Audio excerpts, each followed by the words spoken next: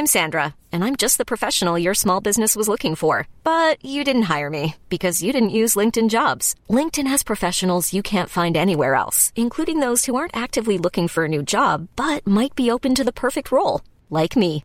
In a given month, over 70% of LinkedIn users don't visit other leading job sites. So if you're not looking on LinkedIn, you'll miss out on great candidates like Sandra. Start hiring professionals like a professional. Post your free job on linkedin.com/achieve today.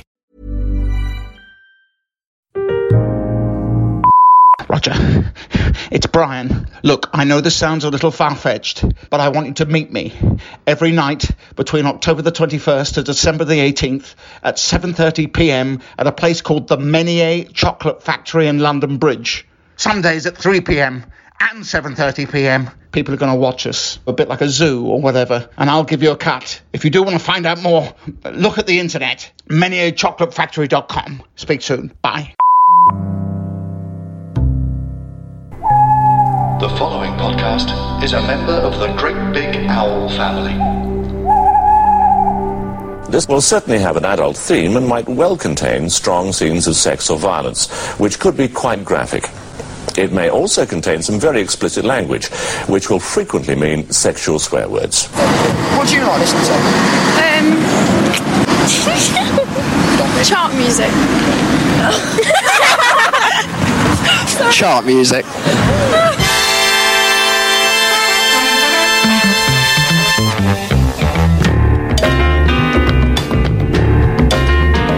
Hey up, you pop craze youngsters, and welcome to part 3 of episode 62 of Chart Music. I'm Al Needham, they're Taylor Parks and David Stubbs, and we are midway through a comprehensive snuffle around the pissy denim crotch of November the 3rd, 1977. Let's not fuck about, let's rejoin the episode in progress. Punk rock! To send the message we declare world contact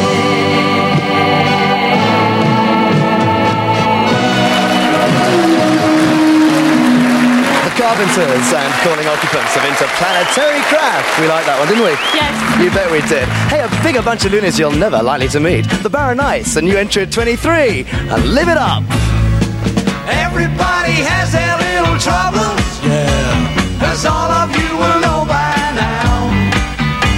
We cut back to Powell, suddenly flanked by 2 women, with the camera pulled back to reveal he's tucked his t-shirt into his jeans because it's the 70s and everybody is still thin. I think Stan Bowles was the only person in Britain in the 70s who went about with his shirt untucked. Can't think of anyone else.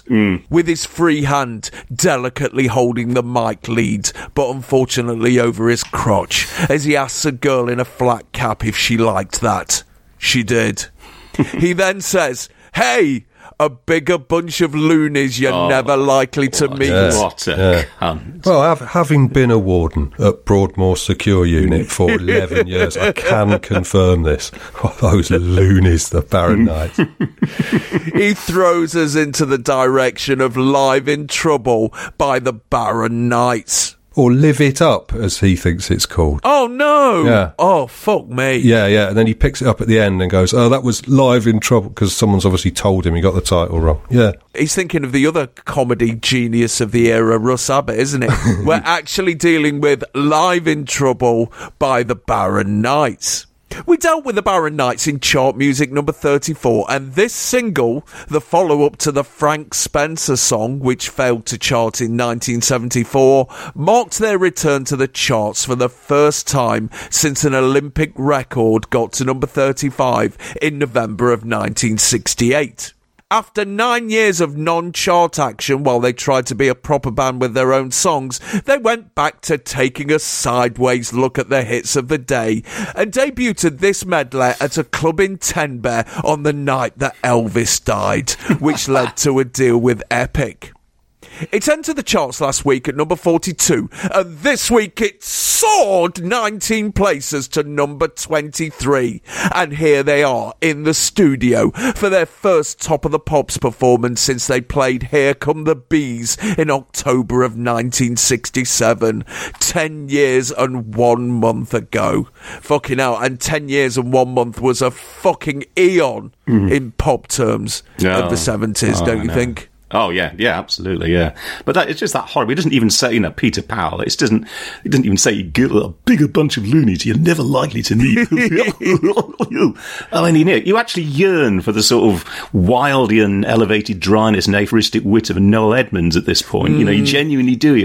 I found myself hankering for Noel. Good Lord. I know. I mean, it's that bad. So where do we start with this? Let's get the look out of the way, because as always, the Barron Knights have come dressed as the supporting cast of Oh No, It's Selwyn Froggatt at a dinner dance, haven't they? Red velvet hunting jackets over white Walls Viennetta shirts with massive condor collars. Fuck me. They are huge. If there was such a thing as air conditioning in the 1970s, if someone had turned that on in the studio, they're going to be smashed against the back wall, aren't they?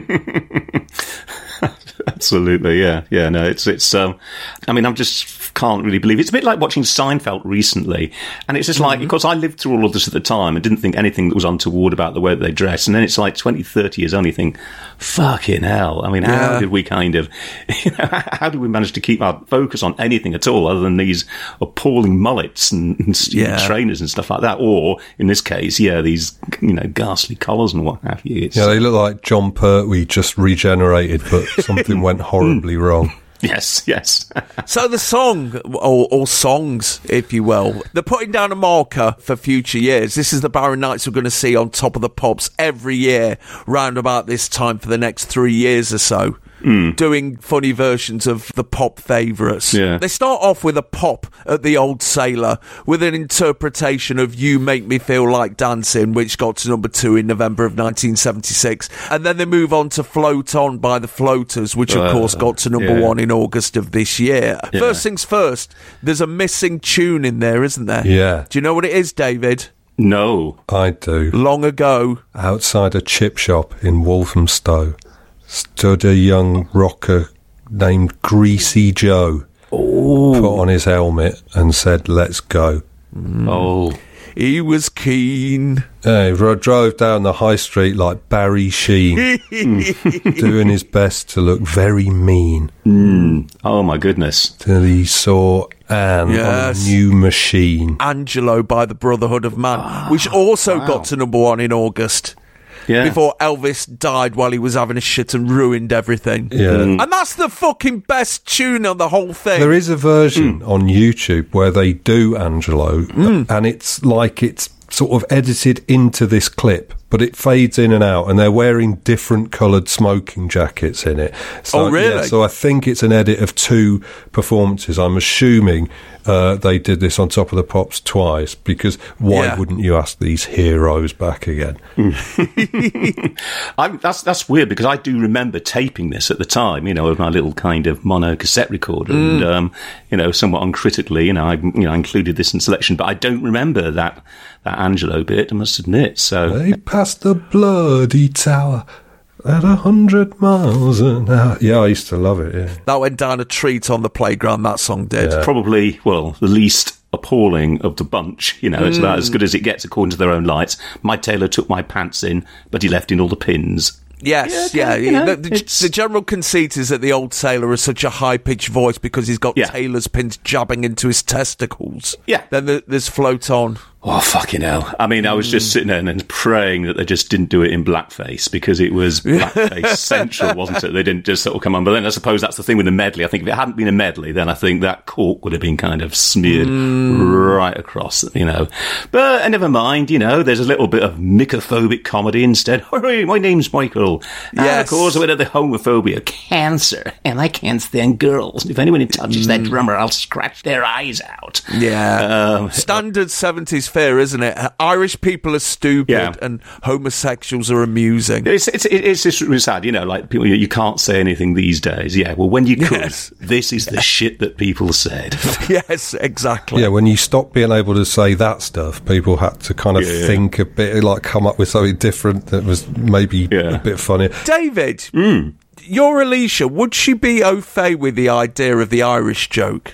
No, and this is the thing. Completely gone, hasn't it? Yeah. I mean, it's the whole thing with a lot of, sort of contemporary commentary like that is that, it's not that young people, they'd like to laugh, but they know that they shouldn't. It's nothing like that at all. They're just absolutely left blank by it. It's just like, what is this? This is appalling. And there is a generational gap. I think there are people that, with something obvious like the whole Fawlty Towers thing, so in Manuel or whatever. I mean, I'm a generation that actually just still think it's, funny, but you wouldn't do that nowadays. Whereas nowadays I think, what are you doing? This is horrible. This bears no relation to reality. Yeah. Yeah, nowadays that section of this record would go, hello, I'm Michael. I'm passionate romantic and oppressed by you.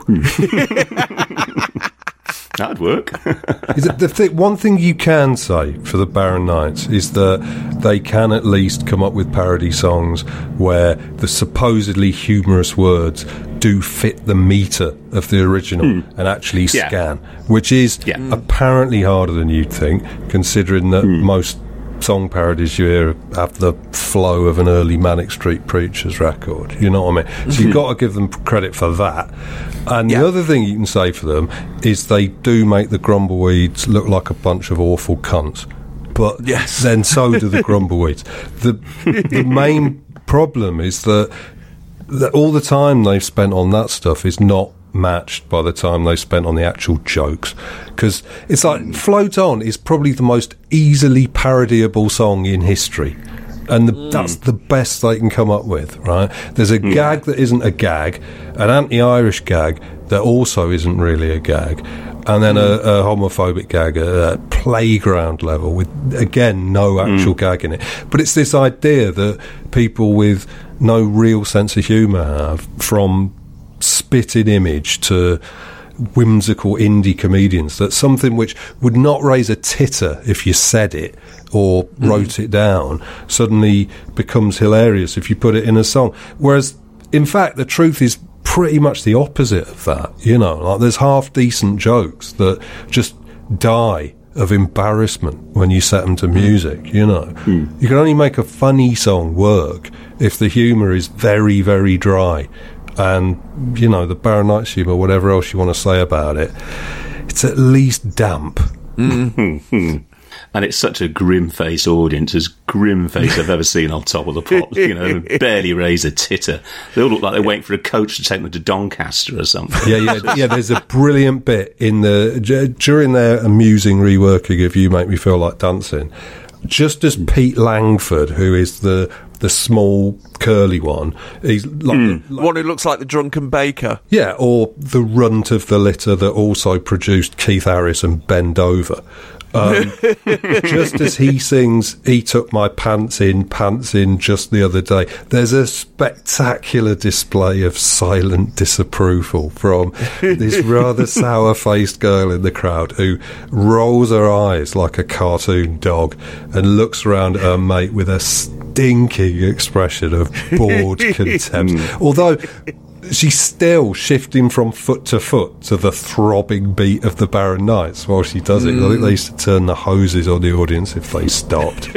I mean, that's yes, that's a bizarre thing. They're having to sway along to it. But it's a shame, because how many songs or song fragments which begin "My trousers get people talking" aren't great? This is the only one. It's like you were saying earlier on, the jokes shit, they're just sort of like placeholder jokes, isn't they? Okay, just have that then until we think of something good, and they never do. It's I mean, you can't blame the audience and like that, but just generally with the audience, I suppose it's not just this programme, but this entire era, that I suppose they can't have them guffawing away. I mean, there were probably people who could find in the country that would actually laugh to this stuff and give out full, proper, cannibal Benny laughs. But they can't be done. Everything has to be kind of lukewarm, the response. It's almost like some sort of BBC protocol that doesn't allow for people to get really, really excited. I mean, fucking, it was the mid-70s. People get enormously excited, but everyone, it's almost like perhaps the audience is specifically selected, a bit like a jury. So, have you ever heard of David Bowie? No? Okay, good. You're you're in. They're actually selected on the basis of not having much interest in pop music, just so they don't get too excited and, bubble over the top in terms of what's considered acceptable on top of the pops. And that's what Peter Powell is. It's one-man enthusiasm machine, and he's having to sort of generate it all alone, which makes him look even more of a kind of sort of pitiable specimen. Yeah. It's a shame with the Baronites. They were quite well regarded as a pop comedy group in the 60s. When they first came roaring out of Leighton Buzzard, doing parodies of the hits of the day. And those records aren't funny either, but I think in those days people would just respond to the competence of the parody more than anything else, right? And the laughter was just a show of appreciation for that. It's like delighted chuckles at the novelty of it, rather than actual belly laughs at the idea of what would happen if Mick Jagger had to work in an office, or the Dave Clark 5 joined the army, which is what those songs are about. And that's the other thing. Those records weren't really piss takes, because they were obviously fans of all these groups. Because they were the only cabaret act at the time who were young enough to be into the Beatles and the Stones and bother to replicate. The only band to ever support the Beatles and the Stones, the Baronites. Is that true? I could believe it. Yeah. But people would hear that and appreciate it and just laugh like a reflex. It's weird how... Can you imagine if the Baronites did Altamont? Fucking hell. All those old angels would go, let's put our knives away and have a good chuckle. So that they'd be too busy rolling in the aisles to administer any kind of, impromptu execution. Yeah. Wow, God, there's a whole parallel turn of history there, Yeah. Yeah, that would have cheered the whole day up a lot, We'd still be in the 60s now if that had happened. Yeah, yes. The dark heart of the 60s would have been kept at bay, yes. Yeah. Good old-fashioned cabaret chuckles. Yeah. And plays on words. But by the time you get to their late 70s chart renaissance, that novelty is gone, and they are just a bunch of competent old hacks. And this is the first run out for their new formula, but they used the same formula on all these singles. You have a triptych of hit song parodies linked by a bit of self-penned boogie, which sets up each section in the style of a cabaret comic, saying, "Wouldn't it be funny if Tommy Cooper met Larry Grayson?" And then they just repeated it, which probably happened loads of times. In the BBC bar. Yeah.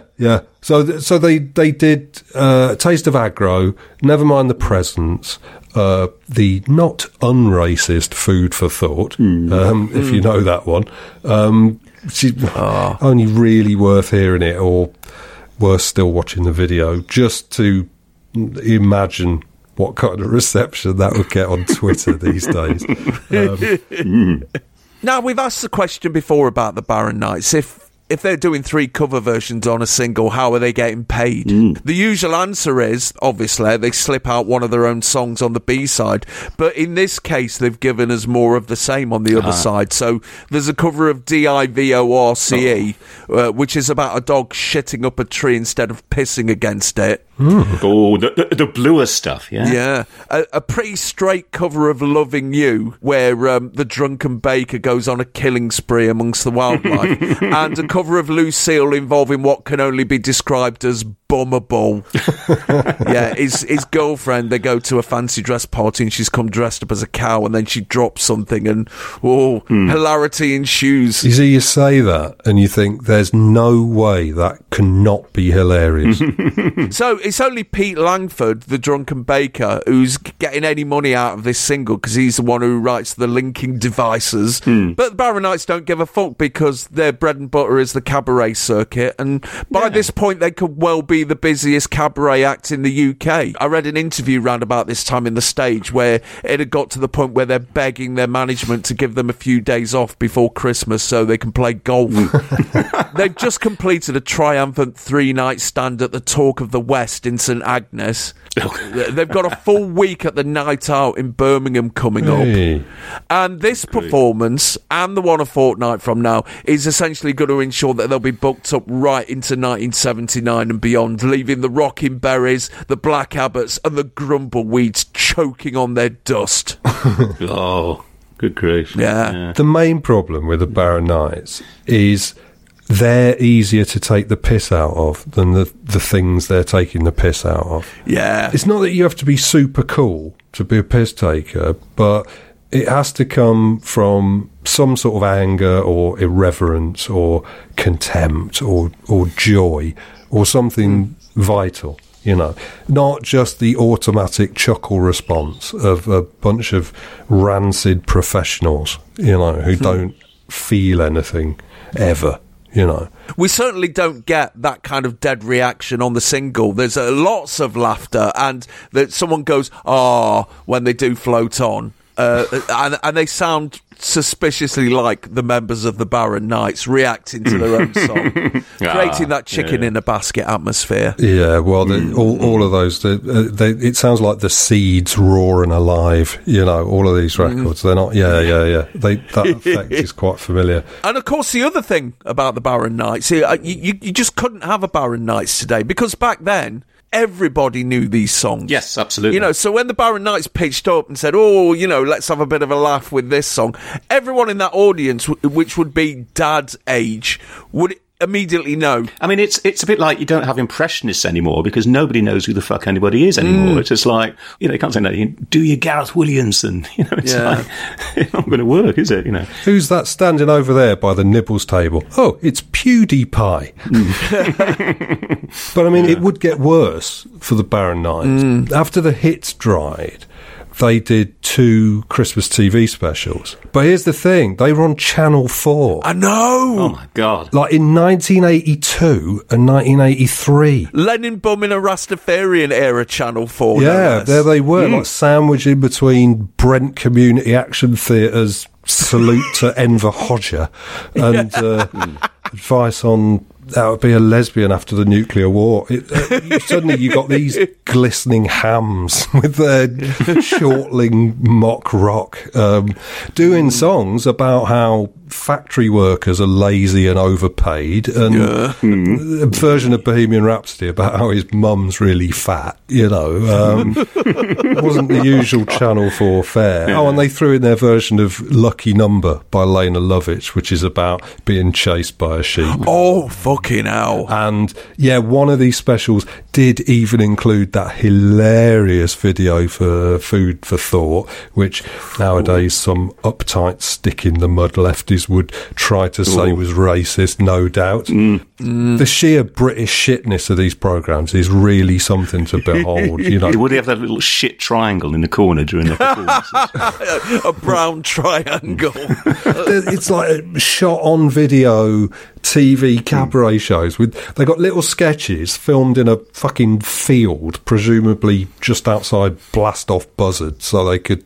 sleep in their own piss stained beds that night. And there's a bit that they're on stage and lovable anvil-faced Duke Dumond does a big MOR ballad, and he gives it the big intro, right? Like, hey, well, we've had a bit of fun tonight, but this is where we take things a little more seriously. So obviously, being a veteran viewer of fine British club comedy of the golden age, I was expecting something wacky to happen to undercut it, right? But no, it really is just, and this is me. But in this case, it's, and this is me, a cunt. And that's your Christmas. You know, have a nice 1983. You know, fucking hell. I say, unplug the telly, put on the ZX Spectrum and have a game of Emlyn Hughes Cunt Soccer. No, wait, that'd be 1982. 1983, it would be Emlyn Hughes Cunt Soccer 2. That was the sequel. It got it had new graphics. Or the Shaky game, of course. Yeah. Just because the 70s ended in the 5-year diary doesn't have to mean they have to end for real. No. A perma 70s. So, the following week, Live in Trouble jumped 9 places to number 14, and a week later it got to number 7, its highest position. The follow-up, Back in Trouble Again, which covered Bohemian Rhapsody, Telephone Man and Space Oddity, failed to chart in January of 1978, but they repeated the trick to greater success with A Taste of Aggro, which got to number 3 in December of 1978, and Nevermind the Presents, which got to number 17 in December of 1979. Yeah, saddest of all, if you type their name into Google or YouTube these days, you get as far as Barron, and they're only the second suggestion that pops up. Yeah, after Baron Trump, who I believe was named after them. Yeah. Yeah. If you ask me, they've only got themselves to blame.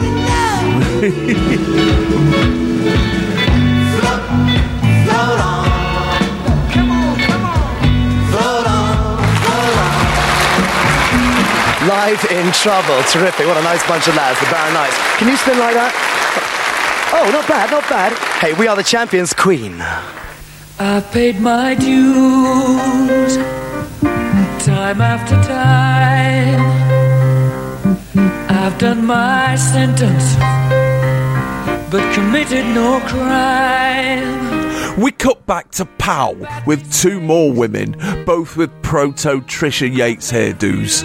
He then asks the girl on his left, in a baggy pink roll neck that looks a bit foreskinnular, if she could spin like one of the Barron Knights did, and they both do so. He then says, "Hey!" because he's Peter Powell, and introduces We Are the Champions by Queen. We've covered Queen many a time and oft on chart music, and this, their 9th single, is the follow-up to Good Old Fashioned Lover Boy, which got to number 17 in July of this year. It's also the lead-off single from their new LP, News of the World, which came out last week. It entered the charts at number 30 a fortnight ago, then soared 17 places to number 13, and this week it's up 7 places to number 6. As the band are getting ready to kick off their 1977 world tour in America, here's the video, which was shot at the New London Theatre in front of specially invited Queen fan club members who were also treated to a dress rehearsal of the tour. So, chaps, here we are, Top of the Pops, another Queen video, because it would be another 5 years before they deigned to appear on the Top of the Pops stage, and the excuse has always been that since Bohemian Rhapsody, they've refused to mime on the show as it would compromise their integrity, but I believe there's another reason. I direct you and the pop craze youngsters to the book entitled Top of the Pops, Mishaps, Miming and Music by Ian Gittins, and the following quote from, well, I'll leave you to decide who it is. I introduced Queen doing 7 Seas of Rye, and they were a very important band, but I was in one of my moods. As soon as they started miming, I put on a janitor's coat, got a brush, jumped on stage, and started sweeping up behind them. Brian May was doing a big guitar solo, so I picked up the brush like a guitar and walked towards him, and we soloed together. That had never been done before with a group like Queen. Would you care to guess who that was? I don't know. Has he got a beard? Yeah. You're getting warmer. Somebody who, needless to say, always had the last laugh, definitely. It's Travis. Yeah. It's a bit ungrateful of Queen not to appreciate his comic contribution. I mean, putting aside the reason that had never been done to Queen because it was their first fucking single, and in the 2 separate performances that are available on YouTube, I can't see the cunt anywhere, so I don't know if he was lying or not, but you can imagine that it happened. Or maybe it's a dress rehearsal or something like that, and he leaves out that key detail. But is it any wonder they don't want to get involved with Top of the Pops, if that palaver's going on? No, I mean, I can understand. I mean, people aren't really talking about video at this stage, but I think there is a desire for artists perhaps just protect their own concept and not have it kind of compromised by the kind of naffness of appearing on stage on Top of the Pops, where there's all kinds of factors out of your control. Yeah. I mean, Kate Bush, she did appear on Top of the Pops, I think, in a sort of latter stage of her career, where, with just a couple of dancers, and it looked hideously kind of budgetary compared with set pieces that she'd put together before. Right from the beginning, really. Yeah, I understand that. I understand that on their part. I mean, with Queen, generally, I always had kind of mixed feelings about them, in a sense. I mean, on the one hand, like my friend Andrew Muller once described them as gale force rubbish, and I get an element of that, really. And I think, for one thing, the thing I hate to the point it physically hurts is Brian May's guitar. That horrible tuning sounds like you're torturing badgers' genitals. Or plucking pubes. horrible stuff. Mercury, I find, absolutely preposterous, but then that's the sort of sense of an indisputable, unabashed star. I mean, that's kind of key to the whole thing, really, that wonderful rampant shamelessness. I mean, I do love that story in Danny Baker's Going to See on a Sieve, I think it is, just when he worked in a record shop. I mean, this was very early on, just before Queen broke, and Freddie Mercury comes in, with a couple of the other kids from Tween in tow, and he gives them, their debut album to put on, and there was no geezer who owns the shop. He just plays a couple of minutes of it, just rubbish, gives it back to them. And Freddie Mercury is obviously absolutely indignant at this kind of snap judgment. He goes out in front of the shop and he just shouts at people in the precincts on the street, whatever. Attention all shoppers. Do not shop in this retail outlet. The owner knows not at all what he is talking about. Not one whit. Something along those lines. Attention all shoppers. I mean, I absolutely love that. And this is that early era, Mark I era of Queen. I mean, look at this absolutely preposterous outfit he's wearing, this kind of black and white, right down to the navel thing. And there's, do you put me fame and fortune, and fame and fortune if it goes with it? That kind of Rick of the Young Ones. Sort of like a two-tone mime artist. Yeah, definitely. I could just imagine him doing a mime routine to Ghost Town. That'd be brilliant. Absolutely. But it's that 70s era of Queen, pre-Freddie Mercury, presumably getting exposed to the sort of late 70s New York, gay scene or whatever, because, this is kind of, preposterously effete, anti-man Freddie Mercury. And then in the 80s, he comes back as this macho moustache, it's fist fucker Freddie back in the early 80s. It's an absolute transformation. There are two Freddie Mercurys out there. Fisty Mercury. And the only other thing I think is I just wonder how cynical artists are, or premeditative, when they call the song something like "We Are the Champions," knowing the kind of future royalties or whatever they'll engender through being used in sports shows or whatever, and triumphalist events of that kind of nature. I mean, can you imagine that? We are the runners-up. Yeah. Also, like with Spandau Ballet, I'm sure that the first draft it was just like bronze, ooh, always believe. And then you know what? We can go better than this. Okay, yeah, silver. Yeah. No, even better. Oh yeah. Daley Thompson's not going to pole vault in slow motion to that tone there. Think again. If it gone bronze.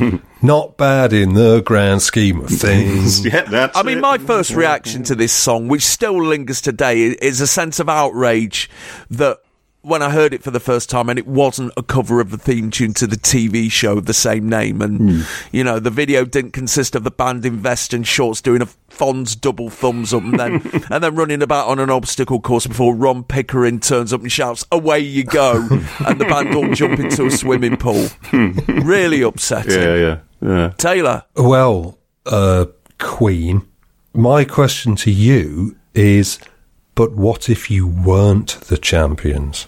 Think on. Good point, well made. Yeah. So I sit here and this song plays, but I can't hear it.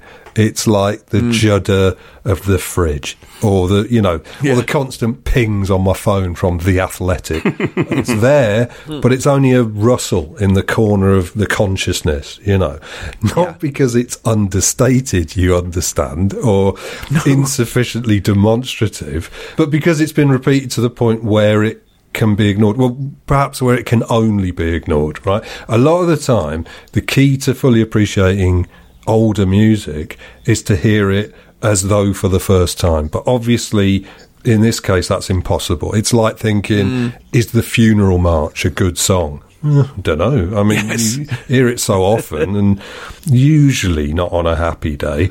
It's impossible to tell your critical response from your instinctive flinch, But let's have a go. So, this record uses some quite appealing musical tricks, but in the service of a song with a fairly nauseating tone.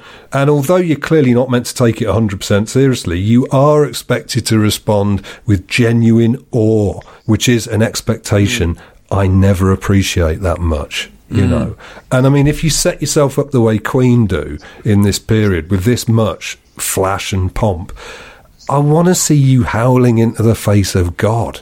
Not this shit. Because in a way, it's remarkable how unexpectedly relatively boring Queen really are once you've heard a couple of tunes. It's just the vocal histrionics and that very small room guitar sound.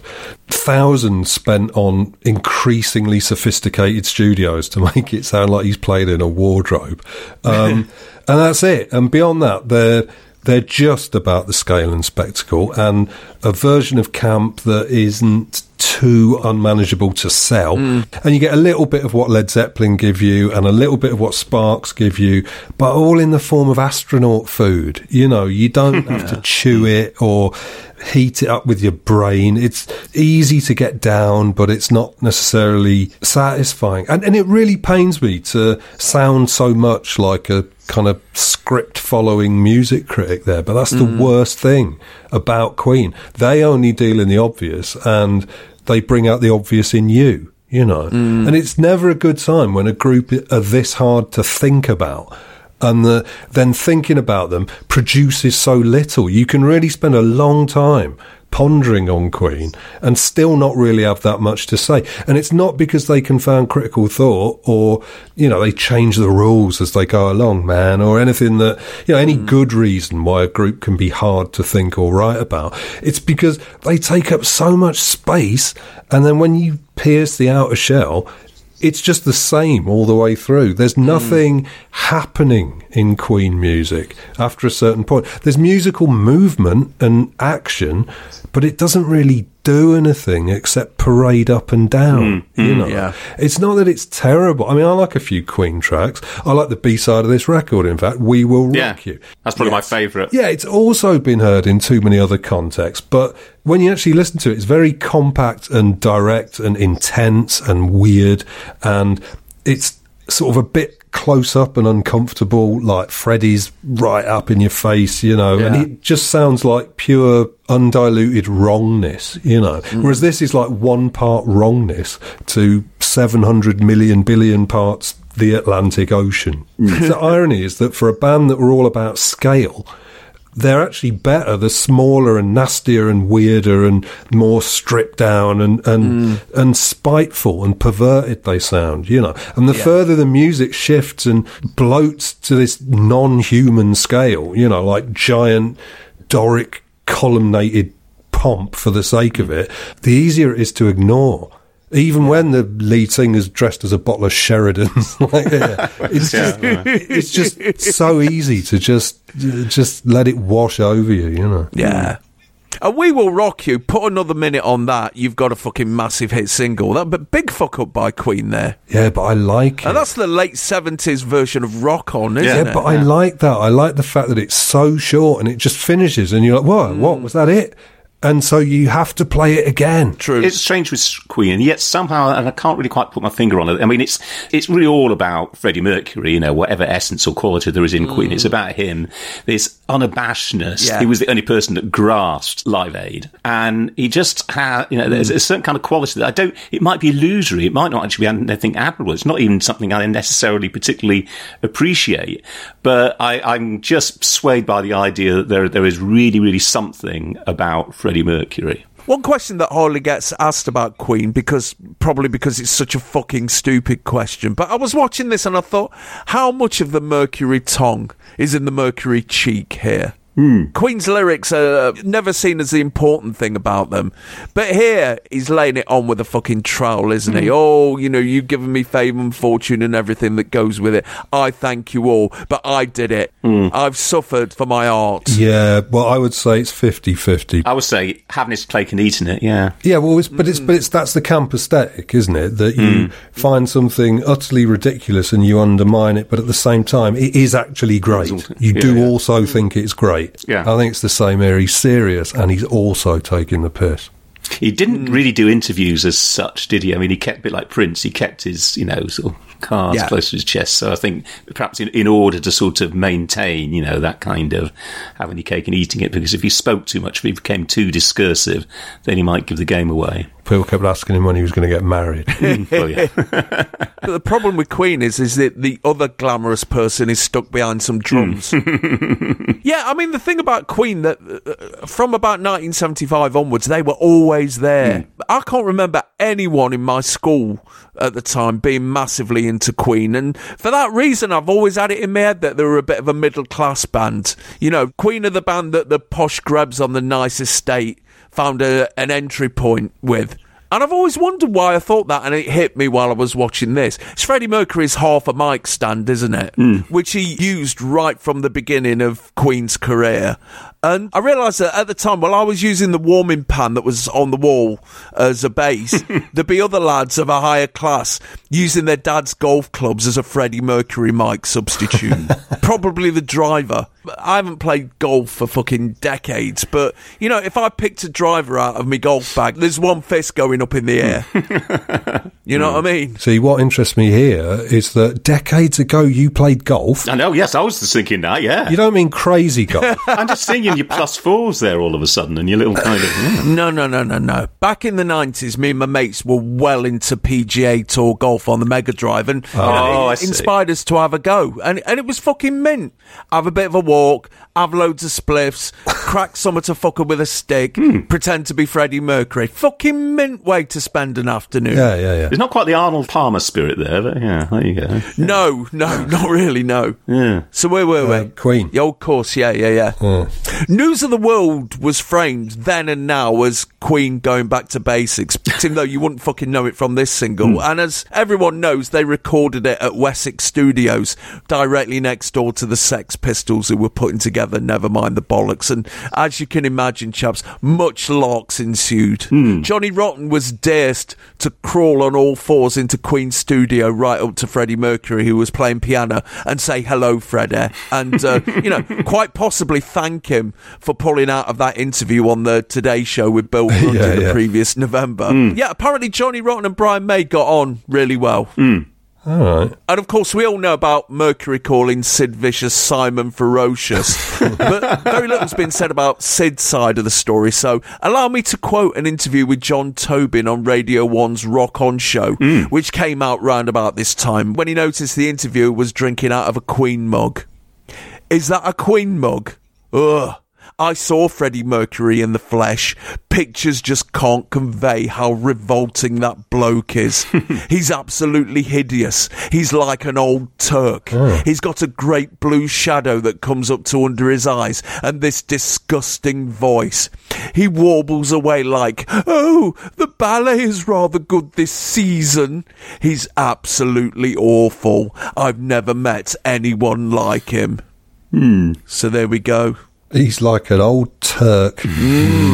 Yes. Yes, I think that some of Sydney's attitudes were a touch unreconstructed, definitely. Very much so. Yes. Very much so. Pakistani brethren, I think, came in for the rough side of his tongue. Fuck Sid Vicious, the cunt. Anything else to say? Yeah. I hate the way that people talk about Queen, especially Americans, like they've somehow ghosted into this canon of unimpeachably brilliant classic rock that everybody loves, right? Like there's the Beatles and Jimi Hendrix, the Stones, and fucking Queen. You know, it's been forgotten. It's not even forgotten. It's been overwritten. That while they existed, Queen were a horrible joke. Yeah. You know, anyone who was alive just in the 80s just remembers them hanging around Montreux with their vests and moustaches, you know, eating and drinking the money they'd made in South Africa. I mean, certainly that was all they were associated with by that point. They were the people who liked Dire Straits and Go West, you know. They were like pure stadium stodge. And I'm all for reevaluation, but there's nothing much to reevaluate, really. They were a competent rock band who put on a show, but I'm not going to be gaslit into thinking they were genius when it's obviously like 10 or 15 good tracks and the rest is wallpaper paste, you know. Yeah, I've never listened to a Queen album and never will. No. Yeah, the only one you can get through is Sheer Heart Attack, which is not that bad. But generally, I think a lot of people just can't separate scale from skill. And it's, you know, I mean, there's no offence to Queen even, because 10 or 15 tracks is more than most people manage, right? Definitely, There's a lot of other groups who managed it, and people don't talk about them as though they invented oral sex, you know. But I guess the terrible truth for people like us is that rock history is now in the hands of American kids on YouTube who react to it with no grasp of context. You know, it's like Phil Collins. Yeah, wow, who is Annie Lennox? What a voice!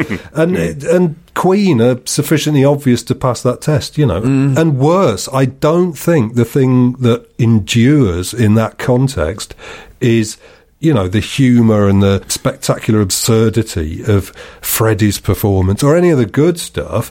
It's just the crushing weight of everything, you know, which modern people respond to because at least it's something that their deadened hearts can feel. You know, not just the weight, not just the weight, but the windiness of it all as well. Yeah. I think that's what makes sense to 21st century people. No time for losers. Like, share, subscribe.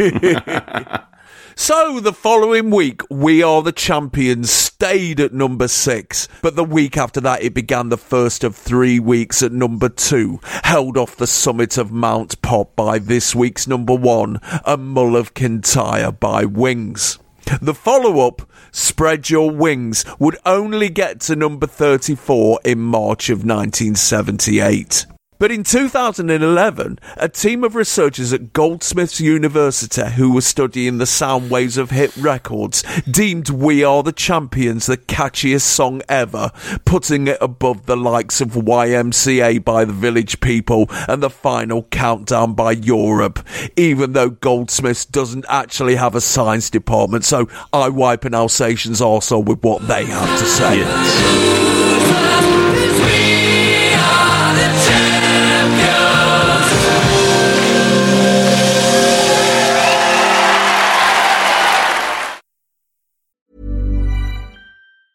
I'm Sandra, and I'm just the professional your small business was looking for. But you didn't hire me because you didn't use LinkedIn Jobs. LinkedIn has professionals you can't find anywhere else, including those who aren't actively looking for a new job, but might be open to the perfect role, like me. In a given month, over 70% of LinkedIn users don't visit other leading job sites. So if you're not looking on LinkedIn, you'll miss out on great candidates, like Sandra. Start hiring professionals like a professional. Post your free job on linkedin.com/achieve today. Even when we're on a budget, we still deserve nice things. Quince is a place to scoop up stunning high-end goods for 50 to 80% less than similar brands. They have buttery soft cashmere sweaters starting at $50, luxurious Italian leather bags, and so much more. Plus, Quince only works with factories that use safe, ethical, and responsible manufacturing. Get the high-end goods you'll love without the high price tag with Quince. Go to quince.com/style for free shipping and 365-day returns. Hi, I'm Scott Hancock, and I host From Queer to Eternity, a new podcast exploring what it means to be queer, where we have conversations like this. I look at younger generations and go, you can just Google this stuff. The fact that the only mention of queerness was don't get AIDS. If I'd been marrying a girl, that would not have happened. Maybe we can find a universality that we weren't aware of before. That's why this podcast's so great, because actually, I guess we just don't think to speak of this stuff, and yet it's part of our fabric. From Queer to Eternity, available to listen to now from the Great Big Owl Company. At number 6, Queen and We Are the Champions, best thing since Bohemian Rhapsody. And now, a little bit of beauty on top of the pops. Dorothy Moore and I Believe You. This is Legs & Co. dancing to that song. I believe you when you say that you will reach into the sky and steal a star so you could put it on my finger. We go straight into a Hoopy wipe effect while Powell, off camera, essentially tells us that everything Queen have done since Bohemian Rhapsody into We Are the Champions has been cat shit, before telling us that it's time for a little bit of beauty, as Legs & Co. prepare to emote to I Believe You by Dorothy Moore. Born in Jackson, Mississippi in 1946, Dorothy Moore was the lead singer of the Poppies, a girl group who were the original backing singers for Irma Thomas and Freddie Fender, before branching out on their own and having minor hits in the mid-60s with Lullaby of Love and He's Ready. After going solo in the late 60s, working with assorted labels, she finally hit the jackpot when her cover of Misty Blue, a country song originally recorded by Wilma Burgess in 1966, languished in the vaults of Malarco Records for 3 years before shooting up to number 3 in the Billboard charts and getting to number 5 over here in August of 1976. This is the follow-up to her cover of the 1961 Billy Walker song Funny How Time Slips Away, and was written by Don and Dick Adrisi, a duo in the Alessi mould who were having minor success at the time in America. It's also the lead-off cut from her new LP, Dorothy Moore. It nipped into the top 40 a fortnight ago at number 38, and this week it's risen 5 places from number 26 to number 21. And as she's in America and there isn't a video, here come Legs and Co for a flounce about. Well, chaps, last episode we discussed Big Tank Chess, and here's Flick Colbert playing Sexy Lady Croquet. I love how at this point Legs and Co are being kept well away from the audience, right? They're often pre-recorded in an empty studio earlier in the day. It's like, otherwise they think it'd be like that scene in Apocalypse Now where they fly in the Playmates of the Year. Doesn't bear thinking about. Despite the fact that for this one they've been dressed in ankle-length green leggings underneath a loose dress, but the dress is off the shoulder and they've all got silver chokers and Valkyrie-style silver bicep bracelets. It's a runner's been sent down to a sorry shop in Shepherd's Bush, haven't they, for material. Well, it looks like their top half is attending a banquet in a castle where bearded men stare meaningfully at them across the table with one eyebrow raised, and their bottom half is pushing a pushchair around Wandsworth Park holding a caramel latte. It's, I mean, impressive multitasking, but it's not the most coherent image, you know. No. But there's not that much to love or hate about this particular routine, apart from Jill's painfully sincere expression at the start as she interprets the line, "You will reach into the sky," by pretending to reach into the sky. I mean, I suspect that this is one of the less considered and less well-rehearsed Legs and Co routines. Maybe put together in a bit of a hurry, you know. It's one of them standard ones where they just walk about in formation. Yeah, there's a lot of aimless swanning about, and also quite a few of those moments where one of them realises they're slightly off their mark and does a little hurried high-heeled trot to speed up a bit and get back in line. Once seen, never unseen. Well, and, you know, that fixed radiant smile just gets a little bit grittier just for that 1 second.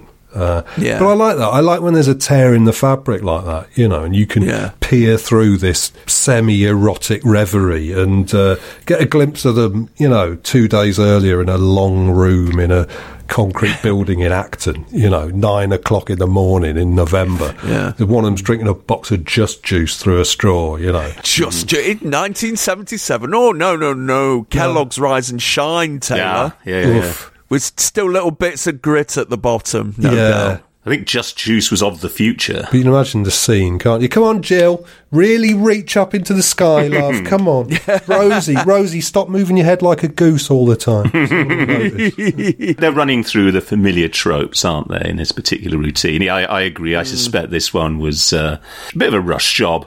But then again, I mean, you've got to think, my granddad again, you know, this is basically there to kind of, to lower his heart rate after Freddie Mercury, because it's not like in 7 Days Jankers. He's thinking, you know, he wants his arse dipped in aniseed and pursued across rough terrain by famished bulldogs, you know, he's bloody great good of a man, dressed like that, giving me feelings. Whoa, no, I mean, he didn't say that, you know what I mean? That's, you know, he was very exercised, he was always very exercised by these glam boys, these glam men, and I think that, and unfortunately, I think that, you know, the idea that like Pants People or Legs and Co would kind of up the kind of heart rate, I think it would have lowered his, you know, really, and I think that was the idea, this kind of balm, really, because, you know, it's soothing balm. Yeah, I mean, it's the usual unerotic gyrations, really. I mean, Taylor said semi-erotic. I'd go all the way to unerotic. I mean, and I think that's, you know, again, it's deliberate. It's setting a cap on anything too intense, you know, that's kind of mandatory, really, at BBC. Yeah, because the record's about making love. Well, yes, absolutely. And I mean, you know, and I can't, account for all tastes, but to me, they're very anti-masturbatory, Legs and Co. Pants people. I mean, unless you get off on a woman wagging a finger at a dog or something like that. Well, no, round about this time, Legs and Co. are doing a sex. This time they're not. I mean, with the sorry material thing, the overall impression is if Naya Zindagi, Naya Jeevan did a fashion show and then realised that there aren't enough Asian models in the UK. So they've had to make do with Legs and Co. It's a nice enough song, you know. It's the sort of thing that Patti Boulay would knock out on the Two Ronnies. Yeah. But it's not what I want at the age of 9, and it's certainly not what the dads want. No. Well, I mean, it's okay, and we always complain that there's a particular kind of smooth pop soul record especially from the 70s, that sounds absolutely fine and is clearly more enjoyable than Live in Trouble by the Barron Knights, but it doesn't really touch the sides, and it's almost undiscussable because there's no particular significance to it, and there's nothing hanging off it or sticking out the sides of it to grab hold of. You know what I mean? No. It's just a reasonably nice record and an acceptable soundtrack to Tony Blackburn's cum face and mighty chest-beating roar as he issues forth into Tessa Wyatt's eye. A little sooner than expected, but he had no choice because he suddenly remembered the next song on the tape was the Wombling song and took the least worst option. But the thing about this record, I'm unimpressed by the lyric, I believe you when you say you'll fill my body with your soul and love will grow into a brown-eyed little girl who looks like we do. Even now, even in the 70s, they're having to take that route, the brown-eyed handsome man route. But of all the things that one might have been asked to believe in the 1970s, surely this is the one that requires the least credulity. Right, it's not exactly the Enfield Poltergeist, is it? Like, so you're saying, oh, what? If we have sex and I get pregnant, we might have a kid that looks like we do. Yeah, well, you know, it's like saying, I believe you when you say if you lob a bottle of milk off the multi-storey car park, it will not survive the fall and milk will go everywhere. It's like, oh, well, I'm glad, it's good to have your trust, you know.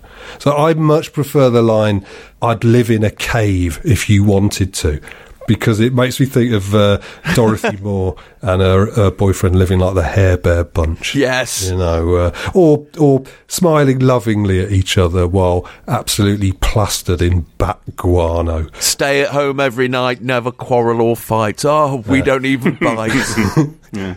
But I'm sure that records like this aren't even made as additions to the kind of the great soul canon or anything like that. They are purely about the programming. They exist because there is a need, you know, doing a program like Top of the Pops for the, you know, let's just calm down a little bit, you know, and we can't have like the nipple erectors, buzzcocks and the snivelling shits all in sequence, you know. We've got to have a little bit of respite. And I think it's really just functions as respite and no more. I think that's why there was commercial demand for records like this. Really, what should have happened is a nice little film clip of Dorothy Moore sort of flouncing around a garden, you know, holding roses to her face and all this kind of stuff. Leaving Legs and Co. to do Orgasm Addict.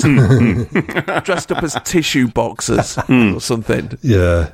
Anything else to say about this? Yeah, I noticed there was an interview with her in this week's Record Mirror. Oh, yes. Also featuring an On the Road piece with The Jam in Dachau. Oh, God, we didn't even mention that. Yeah. Yeah, their tour manager is very fond of leaning out the window at passers-by shouting, "We won the war." Yeah. Oh, great. Yeah. Witty stuff. But yeah, there was an article on Dorothy Moore, which was headlined, "Dorothy's more than just a thick hick."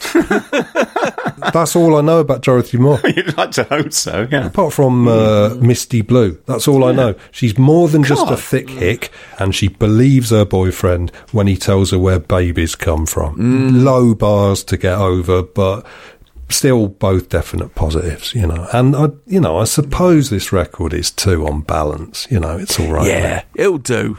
So the following week, I Believe You dropped 2 places to number 23, but rallied the week after to number 20, its highest position. But it would be the last dent that Dorothy Moore put into the UK charts. A year later, I Believe You was covered as a single by Carpenters. The Carpenters. But it only got to number 68 on the Billboard chart and wasn't even released over here. Well, me, I've made up my mind for a lifetime.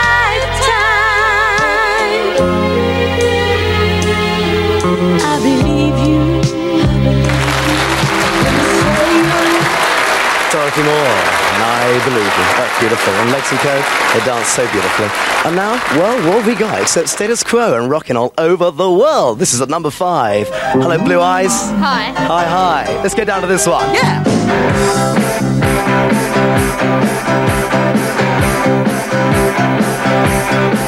We cut back to Pow with 2 more women.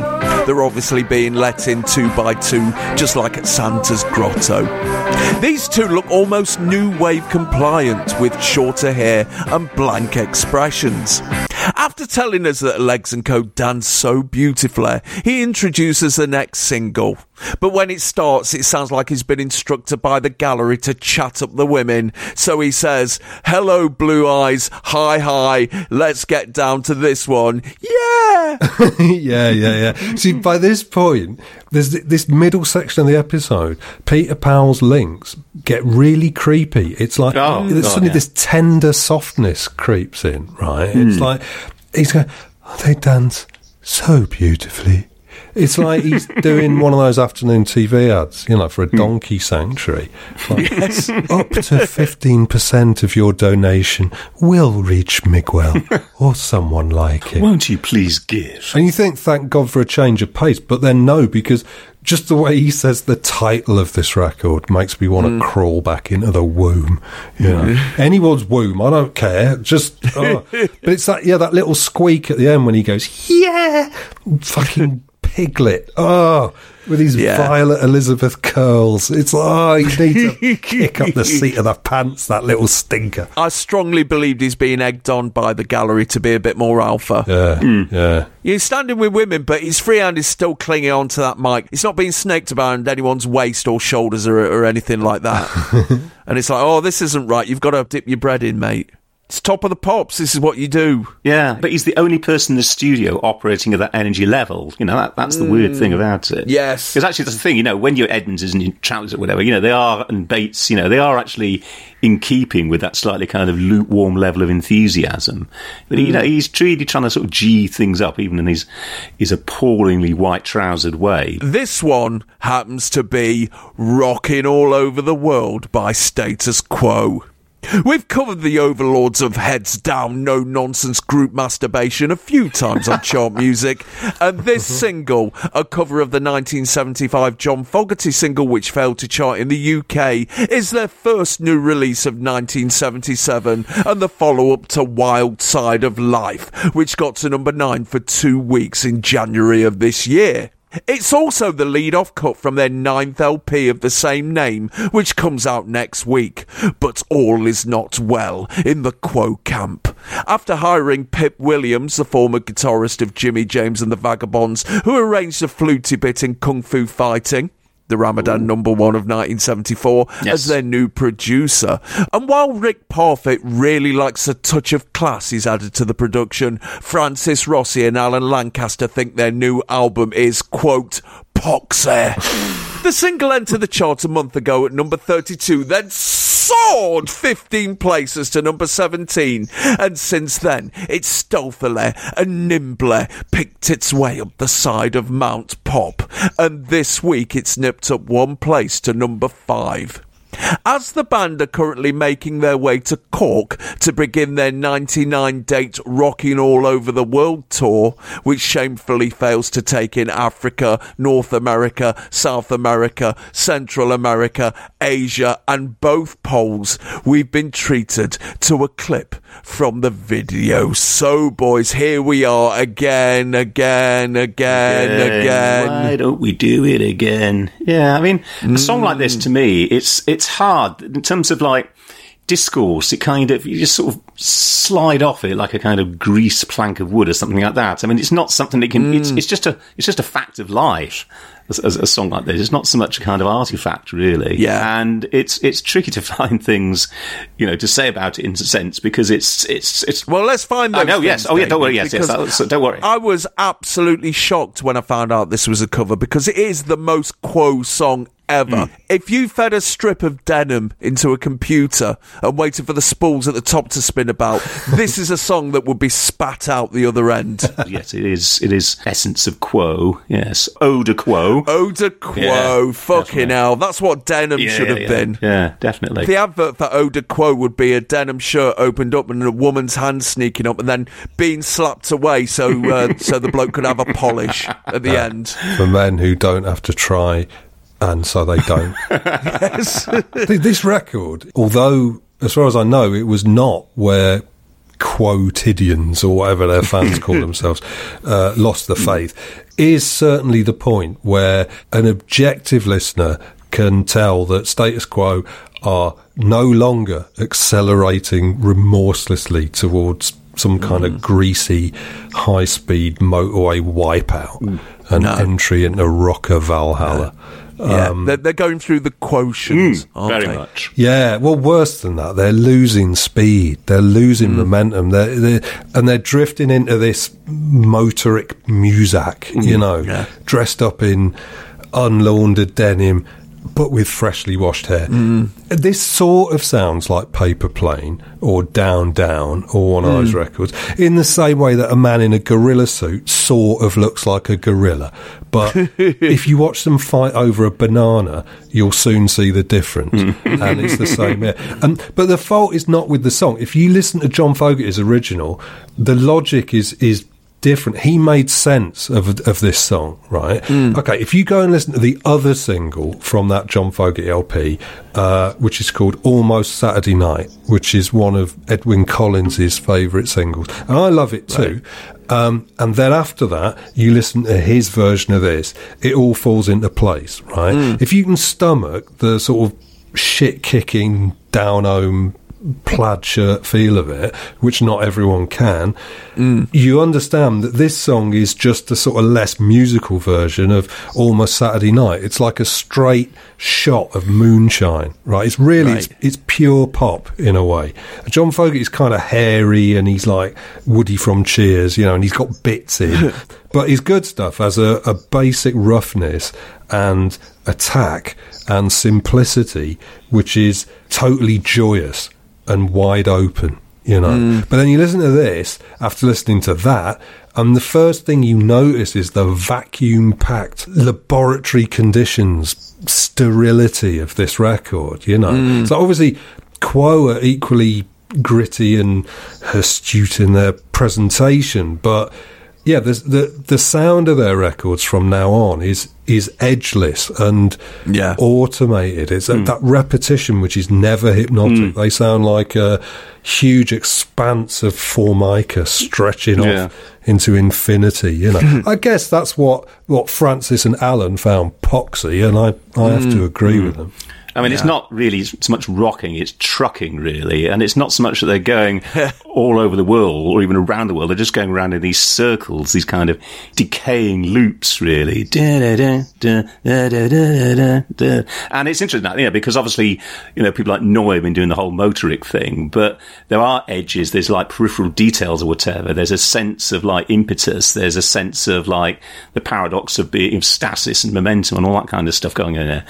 And this is just, there's repetition and there's repetition, put it that way. This is B-Road motoric, isn't it? Yeah. Farn after B46. Yes. They've left just enough bits of straw in it to trick you into thinking that it's organic and soily, and it's got an odour of piss, But really, you can see where all this is heading, and the flatness and the weariness and the sort of sodden thump of this record are Status Quo's new direction. Yes. I mean, you compare it to the Jam, right? Like the spindly early Jam that we saw here.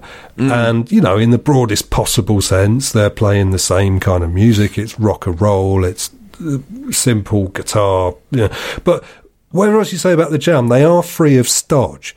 And they're full of fresh air and ideas and movement. And we can sit here in the justifiably cynical 21st century and giggle about the hyperactive, incoherent optimism and idealistic energy of the young Jam, you know. But then or now, who would choose this? Who would choose the zonked out, silent toe tapping of this record over the speedy 3-hour conversation over one cup of coffee in the local cafe that is the modern world? You know, even if most of what's being said in that conversation is a little bit silly, you know, that's not the point. One of them is at least obnoxiously alive, you know, and the other one moves like a zombie. I mean, there's only an 11-year age gap between Francis Rossi and Paul Weller, but it might as well be 40.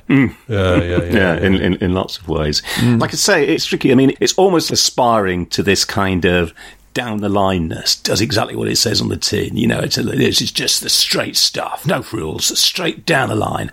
You know, there's that sort of pretentiousness in a sense about it, you know. But it's not really those things. I mean, there are other people, I mean, like Motorhead, make them sound well frilly. You know, you can be much, much straighter than Status Quo. Suicide, the same year, Ghost Rider, that is getting right down to the absolute electric wire of things, you know, but that's, you know, that there are certain kind of straightnesses that are a bit too much. Yeah, I think the really upsetting song is that they go on about rocking all over the world, but they don't even talk about the world. No. Yeah. It's just that they like it. They're rocking all over their world. Yeah, I mean, for fuck's sake, why don't you add a few world music sound effects in? Why don't you have a bit where there's some Chinesey music and then some nose flute from the Andes? A picaresque tour of the Americas and the Orient. Yeah. Add in the ambient sound of a Persian market. Yes. I always think we should do that on this podcast. Yes. I mean, like, you know, rather than like the sound of low-flying police helicopters and kids screaming at each other out on the estate, you know. Yeah, and the cunt across the road doing his fucking sawing again. Honestly, man, he's there all the time. He's sawing up planks of wood, and he never uses them for anything. He hasn't built one shack yet. Across the road. What's he using them for? He's just being a fucking annoyance.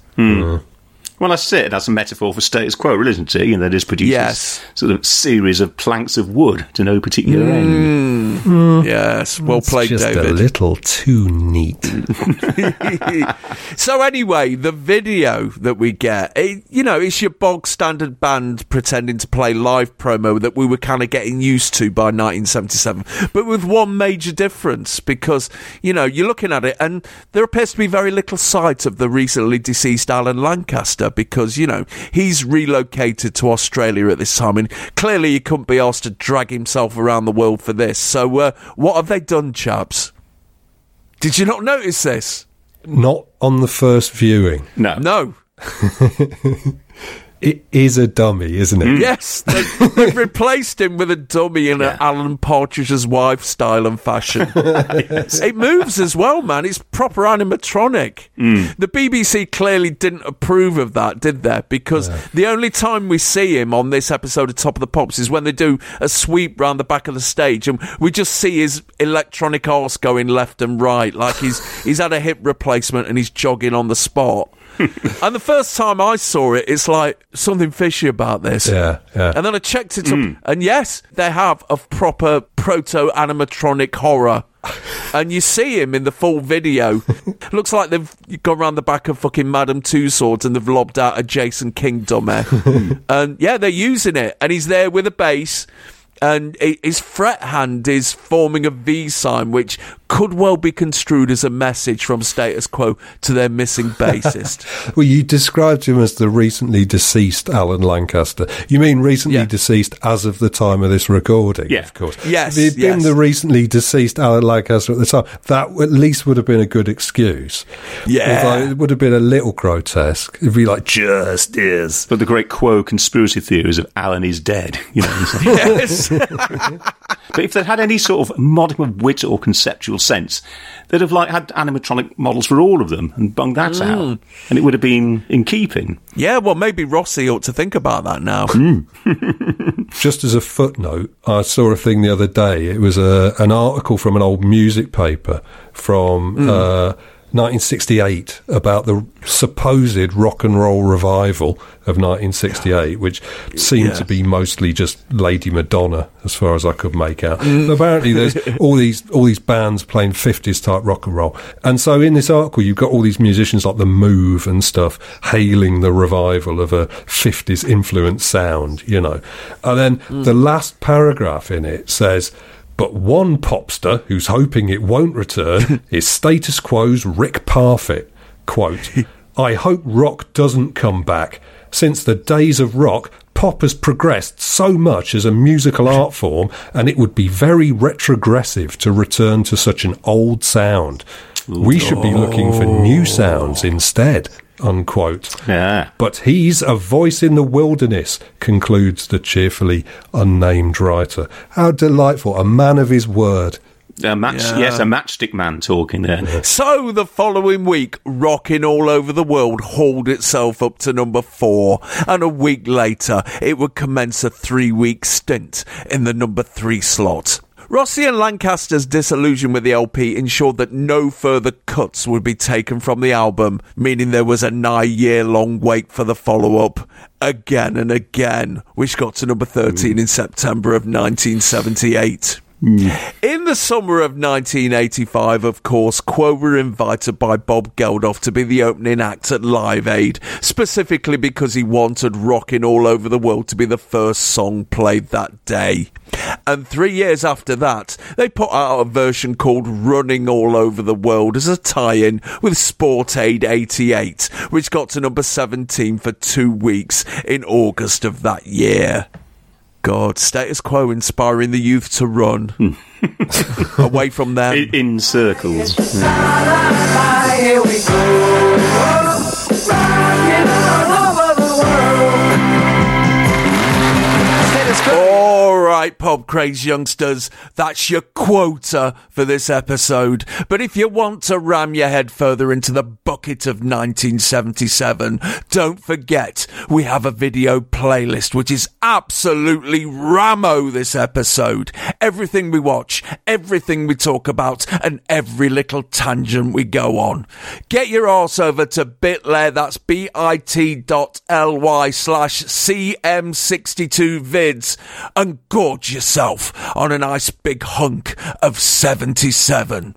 Anyway, on behalf of David Stubbs and Taylor Parks, I'm Al Needham, and you are doing as you're told and staying pop crazed.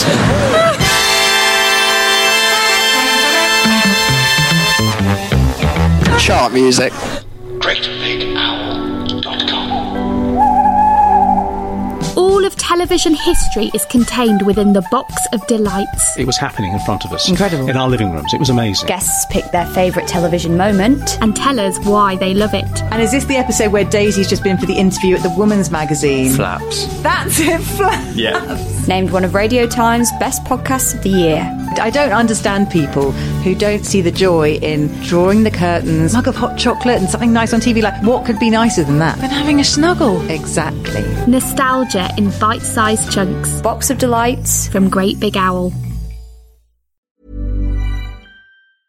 Hey, it's Paige DeSorbo from Giggly Squad. High quality fashion without the price tag. Say hello to Quince. I'm snagging high-end essentials like cozy cashmere sweaters, sleek leather jackets, fine jewelry, and so much more. With Quince being 50 to 80% less than similar brands.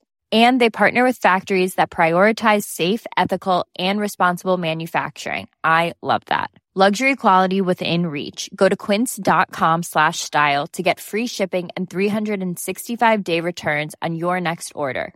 Quince.com/style.